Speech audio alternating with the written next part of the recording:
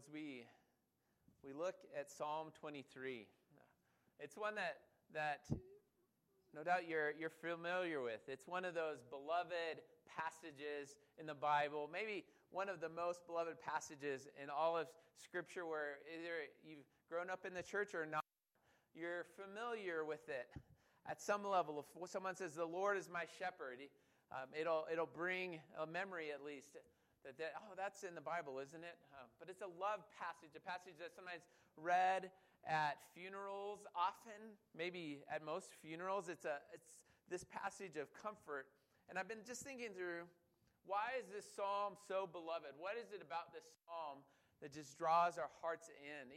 Even those who are far from the Lord, they hear it and they're drawn into. And I think one of the things is that we all walk through trials and difficulty. That, speaking of this valley of the shadow of death, we've walked through that. I've walked through that. And it's a universal experience of trials and difficulty that we walk through in this life under the sun that's broken because of sin. So there's a connection that happens of a good shepherd coming in the midst of difficulty. And there's comfort there. So that draws us in, draws all in. And I think another thing is that universally, I think the psalm speaks to people's hearts as they hear it, is because we are all made in the image of God. We all are made in the image of God, and we're made and created to have a relationship with Him, to have a relationship with the Good Shepherd that is spoken of in this passage. So when people hear it, their hearts long for rest. Their hearts long for peace. Their hearts long to be comforted and protected. So, of course, they hear that, and it's a longing of the heart that the Lord has put there. So, of course, it stirs the heart. So, of course, this is a psalm that people have gravitated to, and I think it's a psalm that we see so much about our God, about Jesus Christ, who is our good shepherd and is one who we desperately need. And throughout the Scriptures, that idea of a shepherd, that theme is found both in the Old and the New Testament. You think of King David. This is a psalm of David, of King David. And David, when he was anointed, when he was called out to be king of Israel, where was he? Well, he was out in the field. He was watching over the sheep of his family. He was a shepherd. No doubt the Lord used David's time as a shepherd to prepare him to be a king and to shepherd the people of God. And yet he was still that under-shepherd. He was one who had a great shepherd, the Lord, the shepherd king over his people. Think of Isaiah 40, verse 11, that's speaking of the Lord God. And it says, "He will tend his flock like a shepherd. He will gather the lambs in his arms. He will carry them in his bosom and gently lead those that are with young." So there's this theme of shepherds, and God had placed leaders over the people, his people, to shepherd them, both in the Old Testament and in pastors who are called the shepherd. And then we think of Jesus, who in the Gospel of John, chapter 10, he said, "I am the good shepherd. I lay down my life willingly for the sheep. I call the sheep by name, and they come and they hear me, and I protect them and I call them." And Jesus is the good shepherd. In Hebrews 13:20, Jesus is called the great shepherd. And 1 Peter 5:4, we studied through that a little while ago. And Jesus is called the chief shepherd. And those who are pastors, we are under shepherds of the chief shepherd. And Revelation 7, verse 17, speaks of Jesus as the Lamb of God, who then is declared the shepherd. He's a lamb who's the shepherd, who calls, and he will guide us to springs of living water and wipe away every tear. So there's this theme throughout. And we'll kind of dive in, and we see in this passage how our God as the good shepherd is described. So we begin, and first we just see in verse 1 of Psalm 23, it says, "The Lord is my shepherd." He is my shepherd. He is our good shepherd. So the Lord, and that's in your Bible most likely, it's a capital L-O-R-D. It's referring to translating the Hebrew word of name of God of Yahweh or Jehovah, the great I am, the personal name of God, and speaks of God's sovereignty. He is one who's without want and without need. He's lacking nothing. He's the source of all creation. He's totally sufficient. He's the God who was, who is, and will ever be.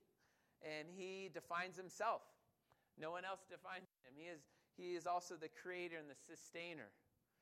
And then David also refers to him as my shepherd. There's this personal relationship with this good shepherd, with our God. So he's not a far-off God. We've talked about that. He's not far off and aloof, but he's a God who desires a relationship with us. And David refers to him as my shepherd. And then he's a shepherd. And a shepherd is that who cares for the sheep, protects, brings peace, feeds, provides, restores, and leads. And we're going to see all these different things. And yet, being a shepherd is not necessarily a glamorous job, nor was it in that time either. Because David, when he was shepherding and taking care of his family's sheep, he was the youngest. So that was his job as the youngest. He was relegated out to the fields. And yet, this is the term that our God has used to describe himself and describe those who are called to care for his people. And depending on how or who a shepherd is, really impacts the sheep. It makes a big difference upon them. Now, as I was studying this week, several times I saw a reference to a book called A Shepherd's Look at Psalm 23. And it's written by a gentleman named Philip Keller, who grew up in East Africa. And in the area that he lived, there were a lot of shepherds that lived near him. And in that area, that was shepherd their feet out in fields. Not in pens or at feedlots or that kind of thing, but out in fields. So similar to what we would have here in the ancient Near East. And he also, for 8 years as a young man, he was a shepherd. So he knew a lot about caring for sheep, and he wrote this book. He then became a pastor. And I went on Amazon and got for $2, you can get the Kindle version if you want to check it out. But he talked about one thing was that there was another shepherd when he was shepherding, another shepherd that had a field near him that cared for his sheep near him, but he wasn't a very good shepherd. He didn't take care of his sheep. He didn't do the things that he needed to, and the sheep were scrawny, were sick, were diseased. They had poor pasture lands, and they would longingly look over at his fields, the sheep would, because they weren't cared for well. But we have a good shepherd who cares for us, who desires to shepherd us, and he laid down his life for us, and he gave us his word, and he sent his spirit that we might be able to be even comforted through his words. And he's a good shepherd. But if we reject that good shepherd, we run after all sorts of other things to shepherd us that really aren't, in the end, very good shepherds. Sometimes that might be the philosophy of the world or the comforts of this world or maybe ambitions of this world that you might run after instead of rejecting Christ and running after these other things to shepherd your heart. And the fruit that comes from rejecting Christ is a lot of rotten fruit that comes from it because they're not good shepherds. They don't take care of our soul. And I think of, as I've shared several times as we've been looking at the Psalms, that think back again and again of that story of Jesus with the disciples. And he's been teaching, and he's teaching some hard things, and the crowds start to leave Jesus. And he goes to the 12, "Are you going to leave as well?" And Simon Peter says, "Lord, to whom shall we go? You have the words of eternal life." Again, the same idea. What shepherd? Why leave the good shepherd for something that is far less, will only bring destruction and death and separation from our God? So he's my good shepherd. And then David begins to describe this relationship. He says, "I shall not want." So we have the shepherd who is our providing shepherd for us. And maybe your translation says, "I shall not be in want," or "I have what I need." And that's the idea that our shepherd provides those things that we need. It doesn't say the Lord gives us all that we desire, but he gives us all that we need. And often the things that we desire and think we need aren't really the things that we fully need. I was reminded of an episode that we saw. Maybe you guys have watched. There's this called The Incredible Dr. Pol. and he's a veterinarian. It's one of those reality shows where you follow him around, the veterinarian. He's up in Wisconsin. He's in his 70s, and it's a delightful show, although I've seen way too many surgeries on animals that I would want. I always have to look away. I just don't like it. But there was one story where it's probably happened several times where livestock will get into a bag of grain that was maybe left out by accident, and they get into it and they gorge themselves in it to this point they need medical help to be relieved from gorging themselves. And sometimes we can be like that. We don't always know the thing we need best, and we can gorge ourselves on things that our Good Shepherd guides us away from and his word warns us about. But we know we have a good shepherd who feeds us. We are satisfied in him. Again, Jesus feeding those 5,000. You remember? He fed them. They were satisfied, and there were leftovers.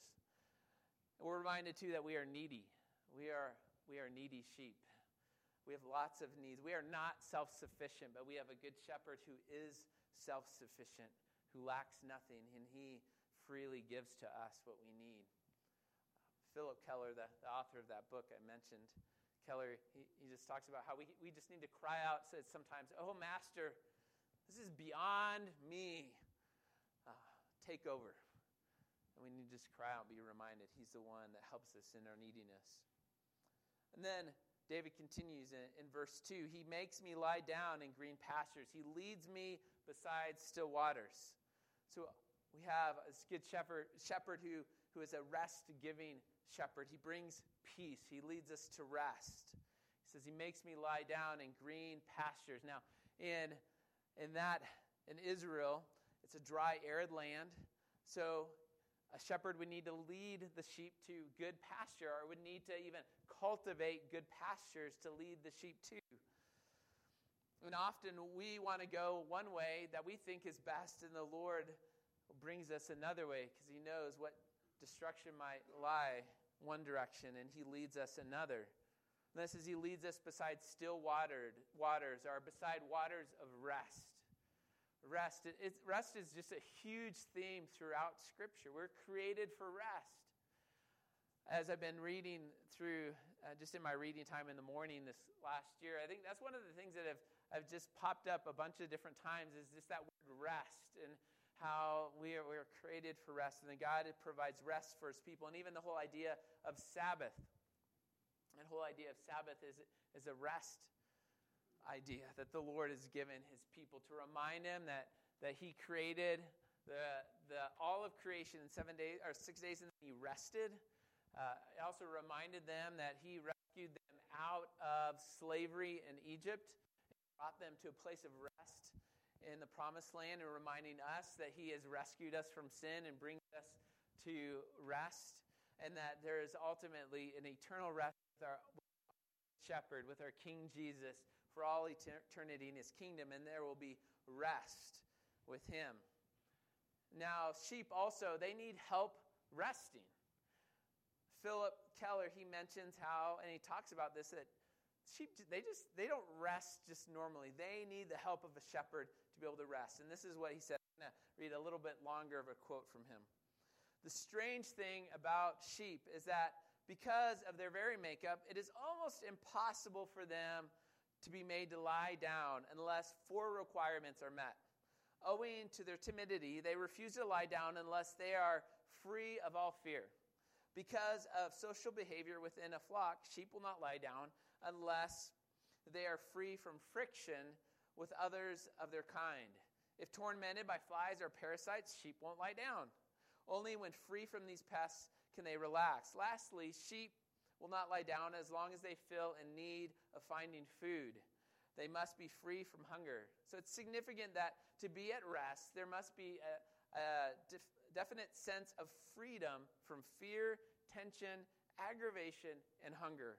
The unique aspects of the picture is that it is only the sheepman, only the shepherd himself who can provide this release from all these anxieties. And it depends on the diligence of the owner whether or not the flock is free of disturbing influences. So just he reads this as a shepherd, and he says, yes, sheep need so much shepherding to be able to find rest, and we need our good shepherd to lead us to rest. And we do long for rest because rest is coming. And we know it in part in Jesus now, and we know it'll come in full when we are with him for all eternity. Keller also says, when my eyes are on my master, they're not on those around me. And this is a place of peace. We need to keep our eyes on that good shepherd who is guiding us.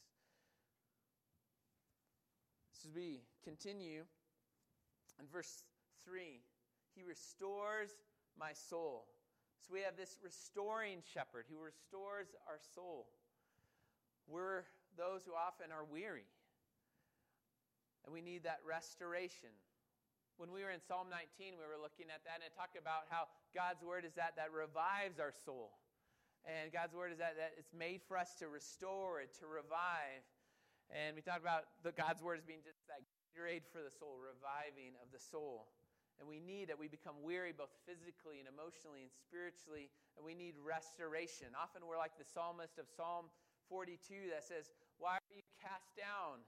Why are you cast down, O my soul? And why are you in turmoil within me? Hope in God.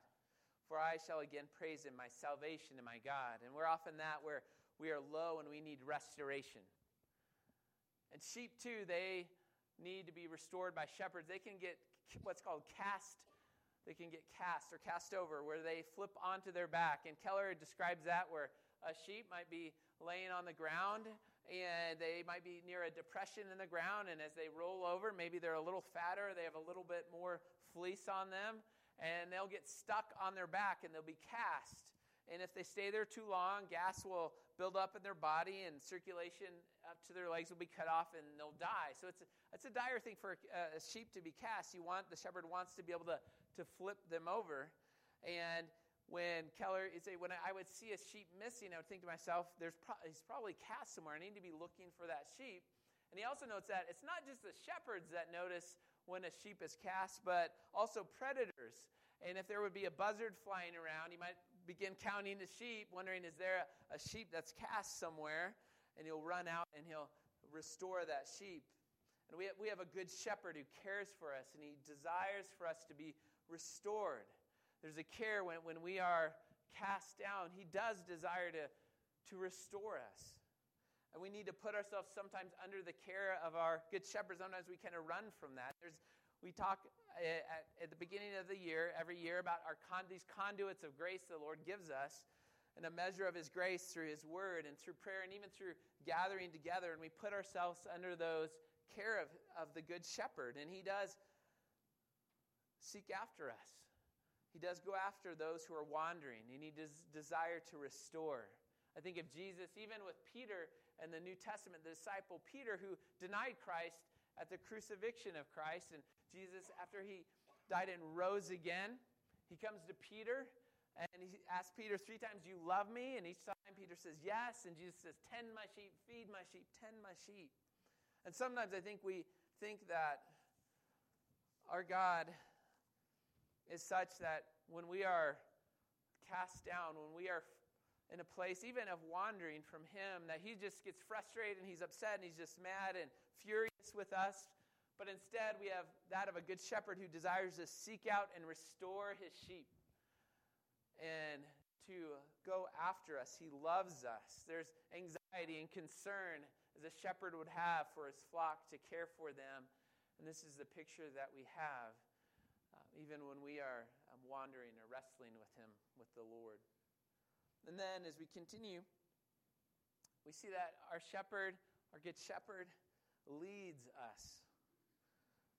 He leads me in paths of righteousness for his name's sake. He leads us. He leads us into paths of righteousness. He leads us to where he is desiring us to go. He teaches us truth, and it's for his glory, for his name, which he will always uphold. And it's not so much about how good we are. You might think, man, I'm just a horrible sheep. You know what? You're right, you probably are. That's why we need Jesus. We all need this good shepherd to lead us and to guide us. And Keller describes those sheep as those, they just have to be led. If they're left in one pasture, they're just creatures of habit and such that they'll stay in that pasture until it's just utterly destroyed. And it's no longer good for grazing, and they'll still stay there and try to graze that land. They need to be guided, and we need to be guided. We need God's word to guide and direct us. We need our shepherd to lead and guide us, and he's given us his word and his Spirit to do that. And he's given us also brothers and sisters in Christ where we walk through these struggles together. And he's given us so that we can journey together. And that's one of the great things. I'm glad that our discipleship, our smaller groups are starting up, and we'll have community group again next Saturday or Sunday evening. You guys are all welcome to come to that. And as need be, we'll maybe need another community group, but those are beginning again to gather together, and we need just these common graces that the Lord uses to guide us. Because we are, like Isaiah 53 says, all we like sheep have gone astray. We have turned everyone to his own way, and the Lord has laid on him, on Christ, really, the shepherd, or the Lamb of God, the iniquity of us all. And then verse 4, it continues. We see our present protecting shepherd. Even though I walk through the valley of the shadow of death, I will fear no evil, for you are with me. Your rod and your staff, they comfort me. So here we see that the author, the psalmist David, he talks about just this time of great trial, walking through this time of uncertainty, walking through a valley, the shadow of death. There's deep darkness. There's uncertainty of life. It could be even at the end of life. And here there's a great need for comfort, for strength, for peace, for protection of the Good Shepherd. And we see these words. We said, I will not fear, but instead he's going to be comforted. There's a shift from fear to comfort. And at times we do walk through great valleys. Even the shepherd is leading here. He's leading his sheep through this valley. And we do walk through difficulty, and we do walk through trials and suffering, refinement that the Lord uses. And we can be reminded that things haven't gone off the rail when things are not the way we thought they would go. And often we can look back and see the ways the Lord has refined and molded us. And really, we wouldn't be the same person we were without walking through those valleys and our shepherd guiding us. And we're reminded of those things. And we're reminded, too, that our hope in the valley, in those difficult circumstances, our hope isn't so much that those circumstances will just totally be removed, but our hope is that our Good Shepherd will sustain us as we walk through those valleys that we will walk through, that he will guide and protect us. He says, I will not fear. And I've mentioned before that throughout Scripture, fear is a huge theme. And God is not unaware that we are fearful. And one of the most frequent commands is, do not fear. We need to be reminded that our God is with us, and he is beside us. And David's fear is calm because his Good Shepherd is there with the rod and the staff. And those were instruments that a shepherd used. And Kellervin says in East Africa they still use staffs and rods to protect the sheep, to guide the sheep, to protect them from predators that would come and attack, and also to, at times, discipline wayward sheep. But there is a comfort, a rest, a protection that happens from the Good Shepherd there. So these things are all happening. And then as we continue in verse 5, there's a little bit of a shift where it's been talking about a shepherd, and now language is used where speaking of more of a host. But there's still this overarching picture of a shepherd. We see this generous shepherd host that comes in. You prepare a table before me in the presence of my enemies. You anoint my head with oil. My cup overflows. So the shepherd comes in. He's a host who provides generously for his guests. So the Lord God is described as one who is generous, gracious, hospitable. And there's this great banquet that's set out and provided for him in the presence of his enemies. His enemies are not far. They can watch on and see what's going. And it's possible that this is a description of there's been a victory over enemies, and they sit at the side. But either way, the host was obligated to provide protection for his guests from those who might try to harm them. And there's a feast going on, and there's protection at the same time. So the Lord is greater than the enemies and can provide true, lasting peace and safety here. And this safety is speaking of is both physical and a spiritual safety depicted here. It's a picture, again, of sitting down and resting, even though enemies are nearby. And there's great hospitality, too, that's here. It says that he has anointed my head with oil. Now, in this area of the world, it's a dry dusty land, and it was customary that a host would provide oil for the guest, and it would be something that would provide a scented oil that would bring refreshment to those who came. Now, I don't know if you've ever taken a long overseas flight, but when we served in China, of course we took a plane there. Thankfully, we didn't have to take a boat to China, but we did that a bunch of times. And if you're on a good airline, I'm not saying every airline does this, but a good airline, but maybe they've cut so many things that they don't do this anymore, but at the end, kind of in the last segment of your trip, they would come out and they would bring these cloths that were like washcloths that were steaming hot, kind of rolled up really fancy and nice, and they'd give you this washcloth and you'd wipe your face and just kind of refresh it up, and you're like, oh, I feel like a new person. But there's a picture of that, just an anointing, a refreshment, of providing, and a good host is providing for him. And he says, then my cup overflows. And I'm sure they were serving grape juice or Gatorade. I'm sure that's what he's speaking about. But the cup overflows.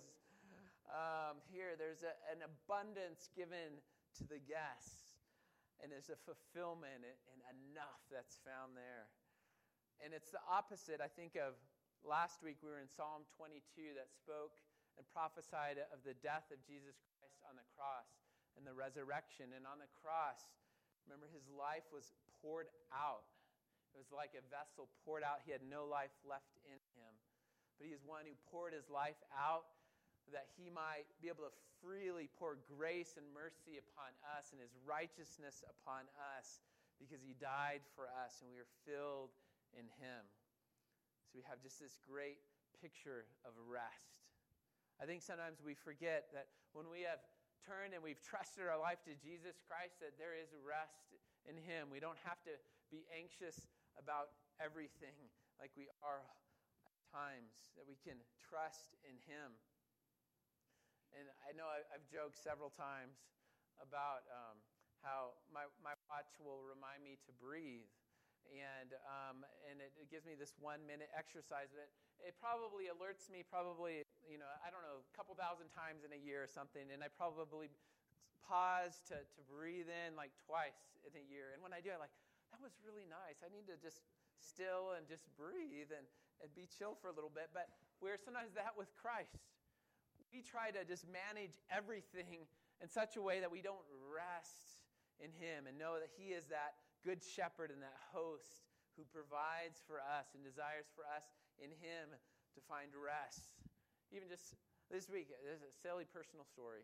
So at the church, in the mail, I had a little notice saying that there was a certified letter that we needed to pick up at the post office because I wasn't here when it came, and it said it was from Corporate Lien. And I was like, who's putting a lien against the church? And I just thought of all of these scenarios that whole evening, what might be happening, and it ended up, there wasn't a lien against the church. It was something about the construction things and the fence company that they said, hey, this is the amount of fences and all this stuff. And it wasn't even for us, really. But sometimes we do that. We take all of these things upon us when we're called to trust in our good shepherd who provides this great banquet and protection for us. And he ultimately, he is victorious, and in him we are victorious. And then finally, verse 6. We have this pursuing host shepherd. He pursues us. It says, surely goodness and mercy shall follow me all the days of my life, and I shall dwell in the house of the Lord forever. My notes are out of order. Just a second. Never mind. So here we have him saying that the goodness and the mercy of God will follow me. And this goodness of God is this abundant goodness. And that mercy there, that's that word we talked about when we studied through Ruth, that word hesed, that doesn't have a really great English translation, and it's that steadfast love of the Lord. It's that loyal, stubborn, steadfast love of our God. And he's saying that the goodness and that love, that steadfast, loyal, stubborn love that doesn't have an exit plan, follows me. And this word follow, it doesn't mean just follow. It's that of actually pursuing or chasing after. So it says, as he's leaving this banquet table, it's not enemies that's pursuing him, but it's the goodness and the steadfast love of the Lord, the mercy of the Lord that pursues him and chases him down, is in hot pursuit of him.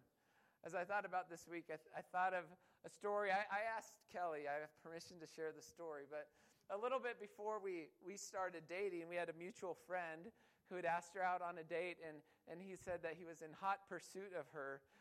But then a week later, he decided he wasn't so much. And he changed his mind. But this is not how the love of our God is. He's not that says, I'm going to pursue you, and then a week later, I just kind of changed my mind on that one.